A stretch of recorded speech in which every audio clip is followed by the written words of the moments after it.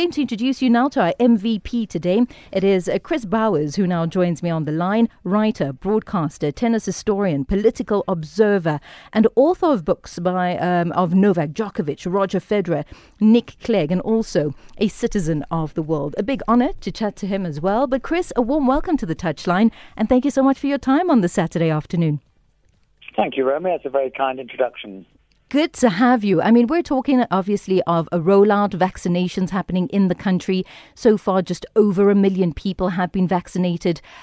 Teachers now going to be vaccinated. From your part of the world, if you take a look at this pandemic, is it different to the way I'm observing it at the moment here at home? I think so. It is a global problem. We all face it. I suppose as a journalist, what I would like to do is to ask some more questions. And I know that not all public health authorities are happy with yes. the questions being asked. But for me, there are a number of questions that I think any reasonable person should ask. I'm not going to go into that now because you've invited me to talk about my about you. Work. The spotlight is on you. Sorry? I said, I guess the spotlight is on you, but as a journalist, that's a natural inclination to want to ask questions. I'm a great one for asking questions. Yeah, for me, too. A journalist is all about saying, okay, so you've said that. Who says? Yes. Have I got good reason to believe it? And, I think it's great that we got vaccinations out. I have a few questions about whether everybody needs it. Is there any prior immunity? With previous coronaviruses have had previous immunity. I don't know. I'm not a scientist, but as a journalist, I ask these questions. And my one common feature around the world, I was in Australia earlier this year for the Australian Open, and I observed how the Australians dealt with it. I was in Paris a couple of weeks ago. I spoke to Lello last week from the French Open. Right. And I do think that, one of the common features is that I think there are not enough questions being asked, and that therefore if more questions were asked, we might tackle this slightly differently. But there are certain absolutes that I think, I think the social distancing has been necessary. Not so sure about masks, but I think that's been a good thing to do. Yeah. I think some of the lockdowns, there's certainly a correlation between lockdowns and reducing the number of infections. There's been the two have gone together. Has one caused the other? Those are questions that I think that people are entitled to ask. Definitely. Have you needed a vaccination to go to Australia, to go to Roland Garros, in the work that you do? No, the European Union has issued what it calls a vaccine status certificate, and not a vaccine, a COVID status certificate, and in fact these were used at the French Open for the last 4 days when they allowed lots of spectators in. Everybody had to prove one of three things. One, that they'd been vaccinated. Two, that they'd had a negative PCR test in the previous 72 hours. Or three, that they had the COVID, they had COVID-19 as an illness. Okay. And therefore, all those were taken as signs that they would not be dangerous. And for me, yes, I've had to do lots of testing. I had to take a test the day after I got back from France. I took another test this morning.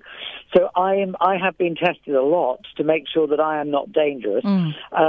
But I think it's interesting, actually, that those three, that you have to have one of those three for your COVID status certificate, suggests that having had the illness or having had a test within the previous 72 hours are evidence that you are not dangerous. Oh, and right. that I find is interesting, because it means that there is not the requirement for vaccination. Vaccination may be a good idea, but there is not the requirement of it. And one of the things that also worries me is that we've got to be careful we don't assume we don't make the vaccines give us too much hope for things. The vaccines will reduce hospitalizations. They will, when people are vaccinated, if they get COVID, they will not get it as seriously. Correct.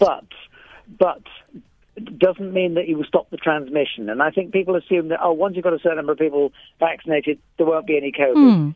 You can still transmit it even with the vaccine, as all the scientists are saying. So, we've got to be careful what we hope for, and the vaccines will help the process, but they're not a silver bullet that will do everything. Yeah, I hear you. Completely correct. But how has the interaction been? Because landing in France, for example, we're human beings at the end of the day. Our human interaction, it's about hugging, talking. If you can't hear someone, you always, lean in a little closer. Has it been very different, as you touched on in France as well as Australia, as opposed to previous years? What is that human interaction like, because these are events where the world comes together, sort of thing, where everyone comes together from all different parts of the world. And this time around, I'm sure the experiences that you've had versus your latest experience has been completely different. It has been different, and it's very interesting. I am fortunate in that I have one child, and she's 19 years old now. So, in a way, I'm through that business of...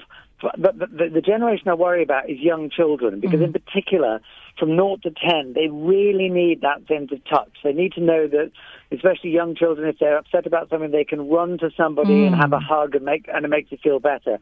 And at the moment, the only people they can run and hug are people that are in their immediate family. Yeah. And I find that difficult. I found it, just the absence of handshaking I find unfortunate. I'm quite a tactile person myself. I will give even sort of modest friends a hug. They don't have to be very close friends for me to give them a hug. But even the handshake for me, it's just that sign of touch. Or every now and again you'll be in a conversation with somebody and you might want to just put a hand on a shoulder or an arm. Yeah. Nothing too sort of intimate, but just to sort of say, I'm with you. And that has now gone. And, when I was at Roland Garros for last year's delayed French Open, we were doing elbow bumps. This year we were doing fist bumps. It felt better.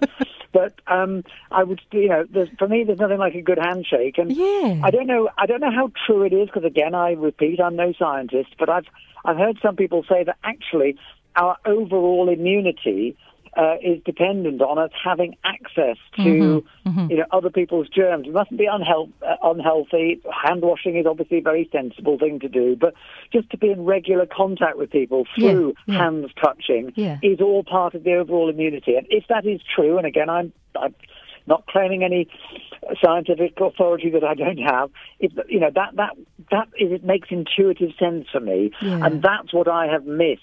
As well as the fact that in France, wherever you are out of doors, you have to wear a mask. So people sitting in the stands at Roland Garros for the French Open had to wear masks. Now, they've announced this week the rules for Wimbledon, which begins a week on Monday. And the rule at Wimbledon is if you are seated, you can take your mask off. So in other words... But if you're standing, you can't? Correct, yes.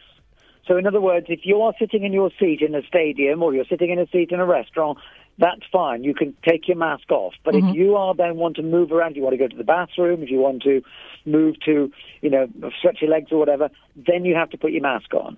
So in a way, I find that is a slightly eased process. And I find that, look, if you're going to be strictly logical about this, given that there are airborne particles, it's much safer to hug someone than it is to have a face-to-face conversation with them. Because if you're hugging them, you're looking past them. Correct. Whereas if you're having a face-to-face conversation, you could actually, bits of your saliva could travel through the air and be picked up by the other person. So it's a little strange. I think one has to be...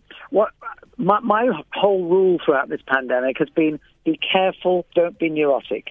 That's a good way to actually treat it. But did you feel very different? Did the feeling of the kind of work you were doing as a journalist, let's say at Roland Garros, for example, did it feel different? Did it feel like you didn't have an audience? Did it feel like you were isolated? How different did it feel? Look, when I talk into a microphone, you probably got that same thing now, because you and I are on different sides of the world, Romy.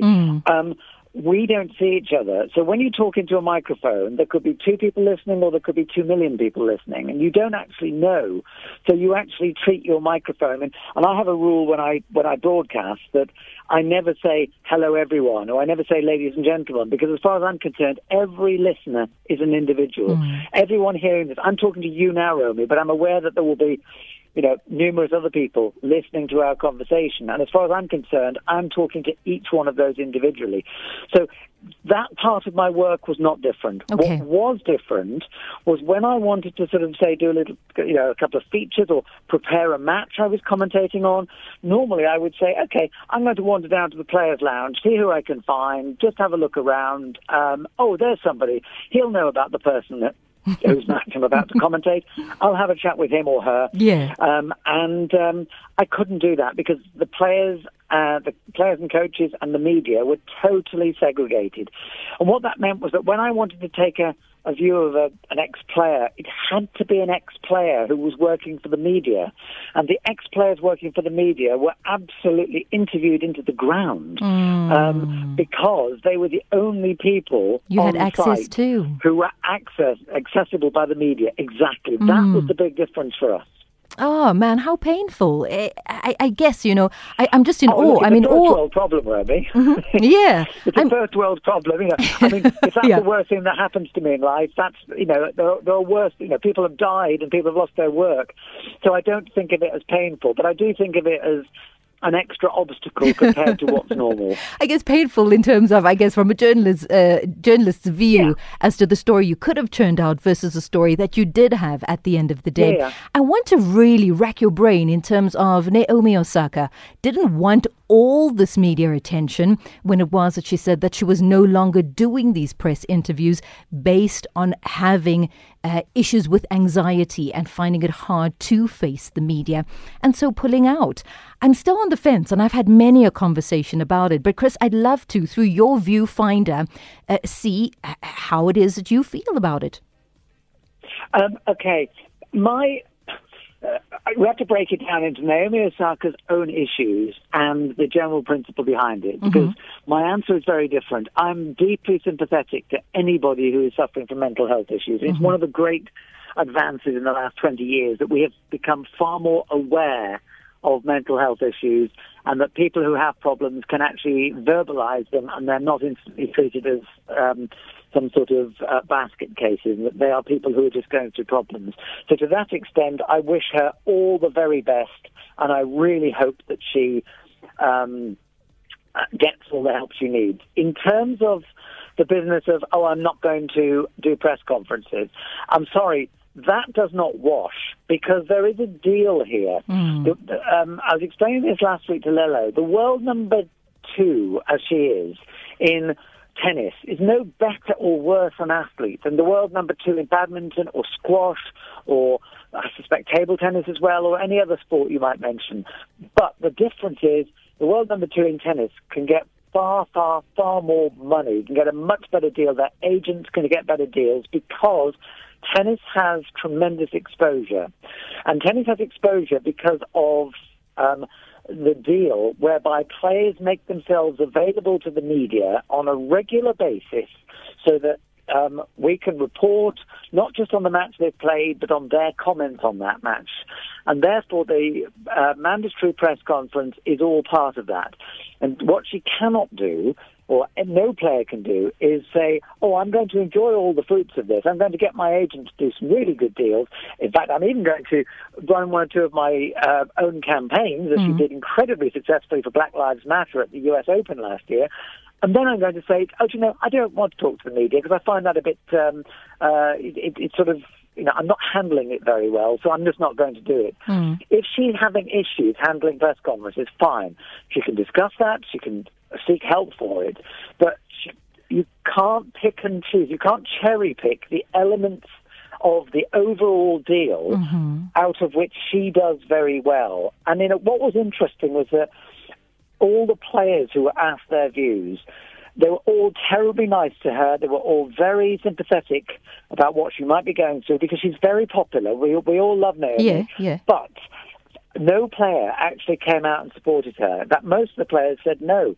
Doing a press conference after your match is part of the deal. And in many ways, what Naomi has done is reinforced the fact that the press conference is a standard part of the professional tennis players' lot, if they're requested. There are plenty of lower-ranked players who never get requested.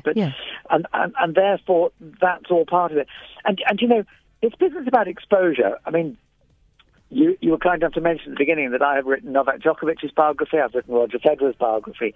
Now, those have sold. They've sold reasonably well. Mm-hmm. It's given me an income. I don't become rich on books. In a way, I think the Djokovic book is a better book than the Federer book, simply because I had better material to work with. But the Federer book has sold better because Federer is a bigger name. Yeah. He's an idol, an icon, and he's a darling of the sporting world and beyond the sporting world. And that's basically just the economics of the sporting marketplace. And I do well out of that because Roger Federer is very good, and I do reasonably well out of it because Djokovic is the world number one, and certainly one of the three greatest players of all time, and possibly even the greatest. And therefore, one can't just say, a tennis player can't just say, oh, I'm going to take all the money, but I'm not going to do the work towards it. Yeah. I'm not going to do my bit. But also, Chris, don't you also think that it shifted the spotlight for me a little bit when she said, I'm not going to do the press conferences? And I was like, And then it flipped a little bit, because then the eyes were on the media. And I thought, are we such monsters? Are we so dreadful? But the question is good. The question is good, Romy. You're quite right to ask that. And I have been in press conferences where I have been embarrassed by some of the questions asked by members of my own profession. So to that extent, you're right. And that question must be asked. And in fact, it behoves the media to understand that just because a youngster shows flair for hitting a bit of fluffy yellow rubber backwards and forwards across the net, and then pursues that and becomes one of the world's top players, does not mean they have chosen to sit facing the world's journalists and have their every word hung off. We need to remember that is not what they've chosen. No one actually says to a youngster, well, actually, you've got good forehand, good backhand, good serve, you move very well, but actually you're not going to be able to answer questions by the press very well, so no, don't play tennis. That's an absurd scenario that I've just painted. So therefore, yes, you're quite right. We've got to be sensitive to the fact that these people do not choose to become media performers. Having said that, they are happy to take the financial rewards from tennis's exposure, and therefore they are expected to make their contribution to it. I think one of the areas that, if we had all the time in the world, I would love to take this conversation further, perhaps with a qualified psychologist, is the difference between introvert and extrovert people. Yeah. Because I think most top sports people are extrovert in their own way. They're not extrovert in the sense that they're all going to be the life and soul of the party and the practical joker, but they all have a belief in themselves.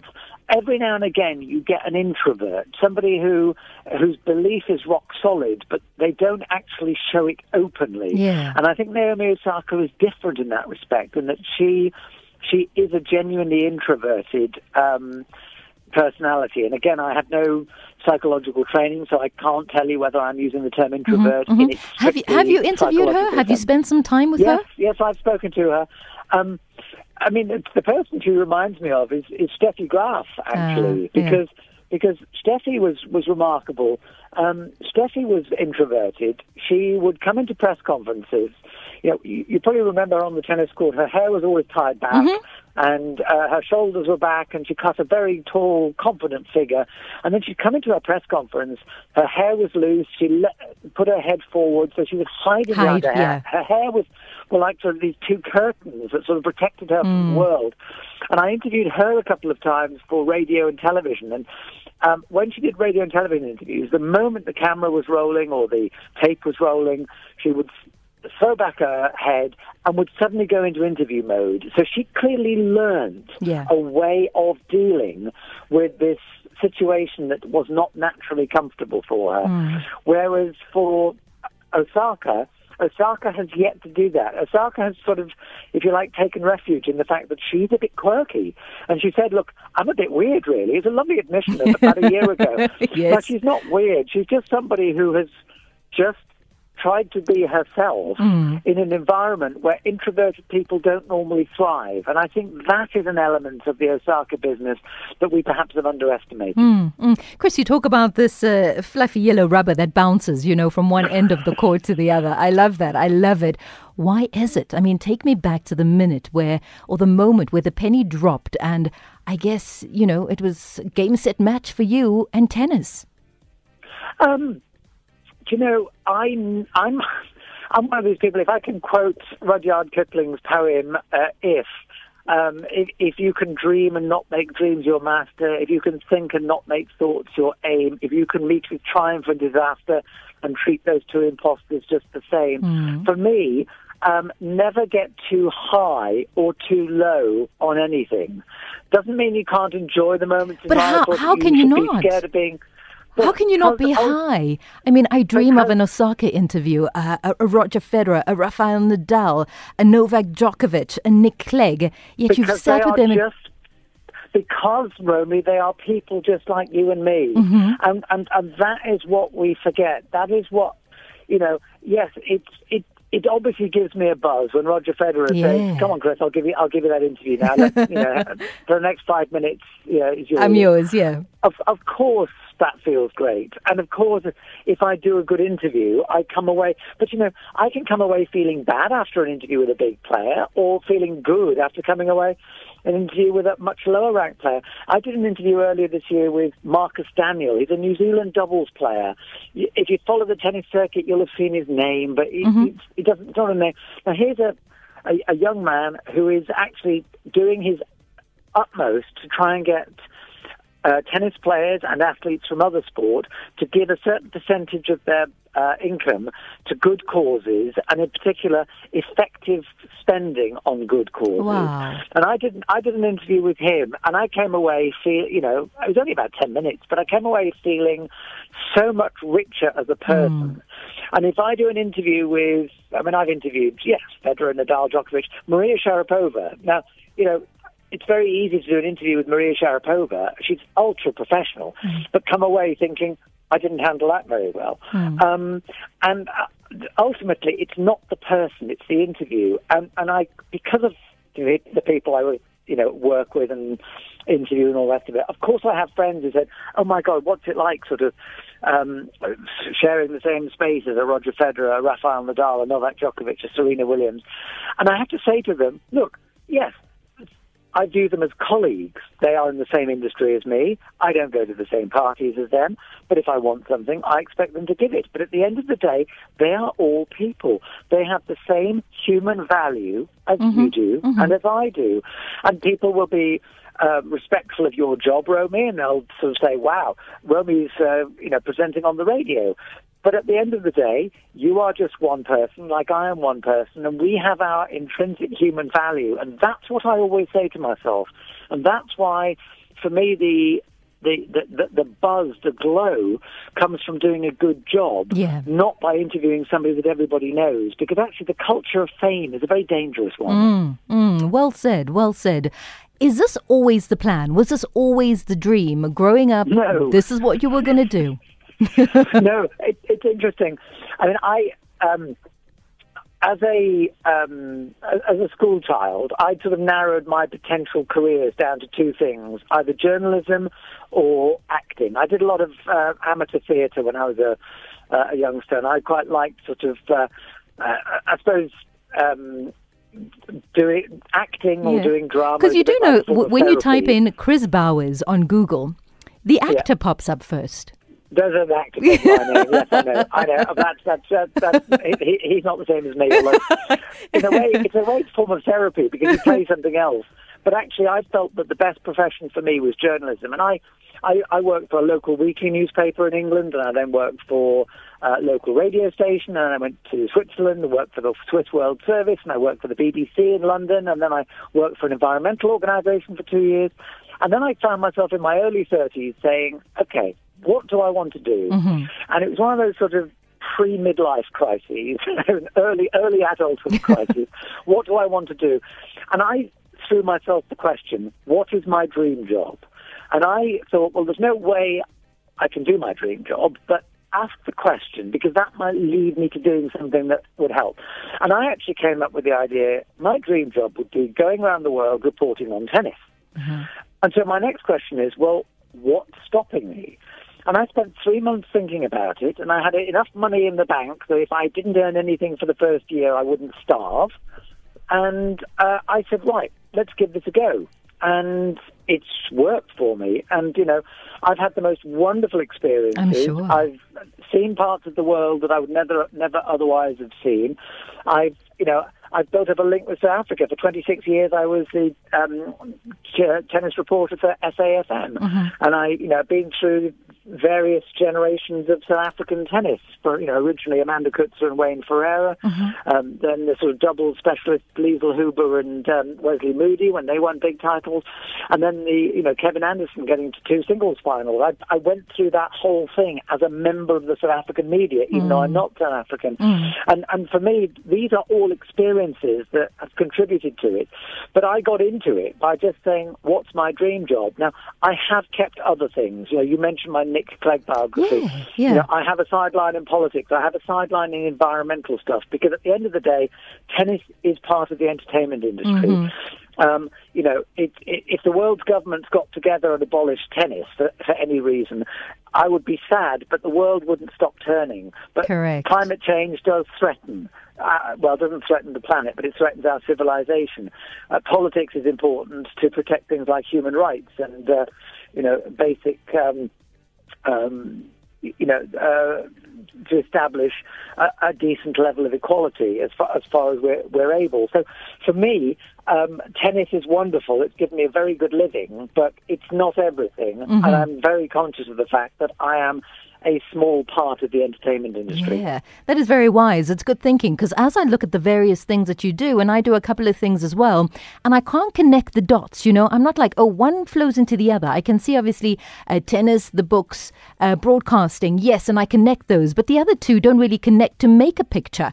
And the interests are outside, like you said, of the entertainment industry. And I really like that. I like that viewpoint that, yes, I love tennis, but it's not exactly the be-all and the end-all of who I am. Do you love tennis enough? Go ahead. Well, no, I was going to say, but surely, ultimately, those links are the person that does it. Mm-hmm. Yes. I mean, I don't know Cyril Ramaphosa enough to know what his private interests are, mm-hmm. but, you could say, well, what links politics and whatever his private interests are? Former British Prime Minister John Major was an avid cricket fan. Now, if I was into politics and cricket, people might say, well, what's the link there? Well, maybe the link is just that I'm into both. Ultimately, I think we see categorizations, we pigeonhole people more than we need to, because ultimately we're all a mixture of all sorts of interests. Yeah, man. I like that. I really do. I want to talk about A Fan's Guide to Tennis. Was it really your love that you were trying to, inspire others, or really just lay down the law as to what is tennis all about? Essentially, that was my first book. And the biggest satisfaction for me from that came from the fact that growing up, my parents were very big into reading, and their bookshelves were full of stuff. And as a small child, I would wander past these whole load of books, and I would see all these names and the names of the authors. And I remember thinking as a small child, I wonder if one day I might look at a bookshelf and there's my name on the spine of a book. And so my first book was terribly exciting. But, my motivation for doing that was that I... you can use all sorts of names to describe me. You can say writer, you can say broadcaster, you can say journalist. Ultimately, I'm a communicator. Mm-hmm. I'm somebody who is there to make someone's understanding of something a little easier. And I was very conscious of the fact that tennis is a simple game. As I said before, it's hitting a bit of fluffy yellow rubber backwards and forwards across the net. But because people then get interested in it, because it's very telegenic. You can watch it on television. You can get a sense of the whole arena on the television screen. People get into it. And then suddenly they get into all sorts of things like ATP, WTA, ITF, Grand Slams, all this sort of acronyms and terminology and sort of into-out forehands. Yeah. And I just thought, right, okay, let's write a simple user's guide, which I imagined actually not on a bookshelf, but next to a television set, so that anybody sitting watching a tennis match, and the commentator says, it's a beautiful stadium. It's not in the League of Monte Carlo. They actually can go to the book and they can say, all right, Monte Carlo, let's have a look under stadium. Yeah. Oh, yeah. Oh, wow, yes. That view from the Monte Carlo clubhouse. Wow, what an amazing view that is. Yeah. So, it was that. It was trying to sort of fill in the blanks. So the Book of Tennis, which was, it was 2002 was the first edition, and we updated it once, I think, in 2003 or 2004. So it's terribly dated now, but at the time it actually made a real contribution, I think, to people understanding an awful lot of the background, so that when you got commentators or journalists or news reporters talking about something and using a bit of terminology that's not sort of jargon, but might leave people thinking, well, actually, what do they mean by that? Yeah. Much of it is explained. You just think like the difference between a grass court, a clay court, an American clay court and a European clay court or South American clay court. Mm-hmm. Just things like that. Amazing, amazing. Simplified tennis in a book for you to better understand. Time is ticking, Chris. You and I can chat forever. But I want to ask you before I let you go, what is a memory that you hold dear? Like if you think of, and I'm sure there's many, but if you think of your career since you started to date, what would be the memory that stands out for you the most instantly as I talk to you now? Okay, from a career perspective, the most inspiring moments for me have been the interviews I've done where I suddenly find myself transported to a different level of consciousness and awareness. And there are 3 interviews that stand out, all to do with tennis. Mm-hmm. The first was with Yvonne Goolagong. I was interviewing her for a BBC series called Grass Court Tales. And I'd asked for a 5-minute interview just to talk about her experiences winning on grass at the Australian Open and at Wimbledon. And actually, it got on to a whole different subject because she's of one of the Australian Aboriginal tribes. And we got on to, discussing, well, what is the role of to what extent should we respect tribal heritage in a modern-day society? And it became a conversation that was just wonderful.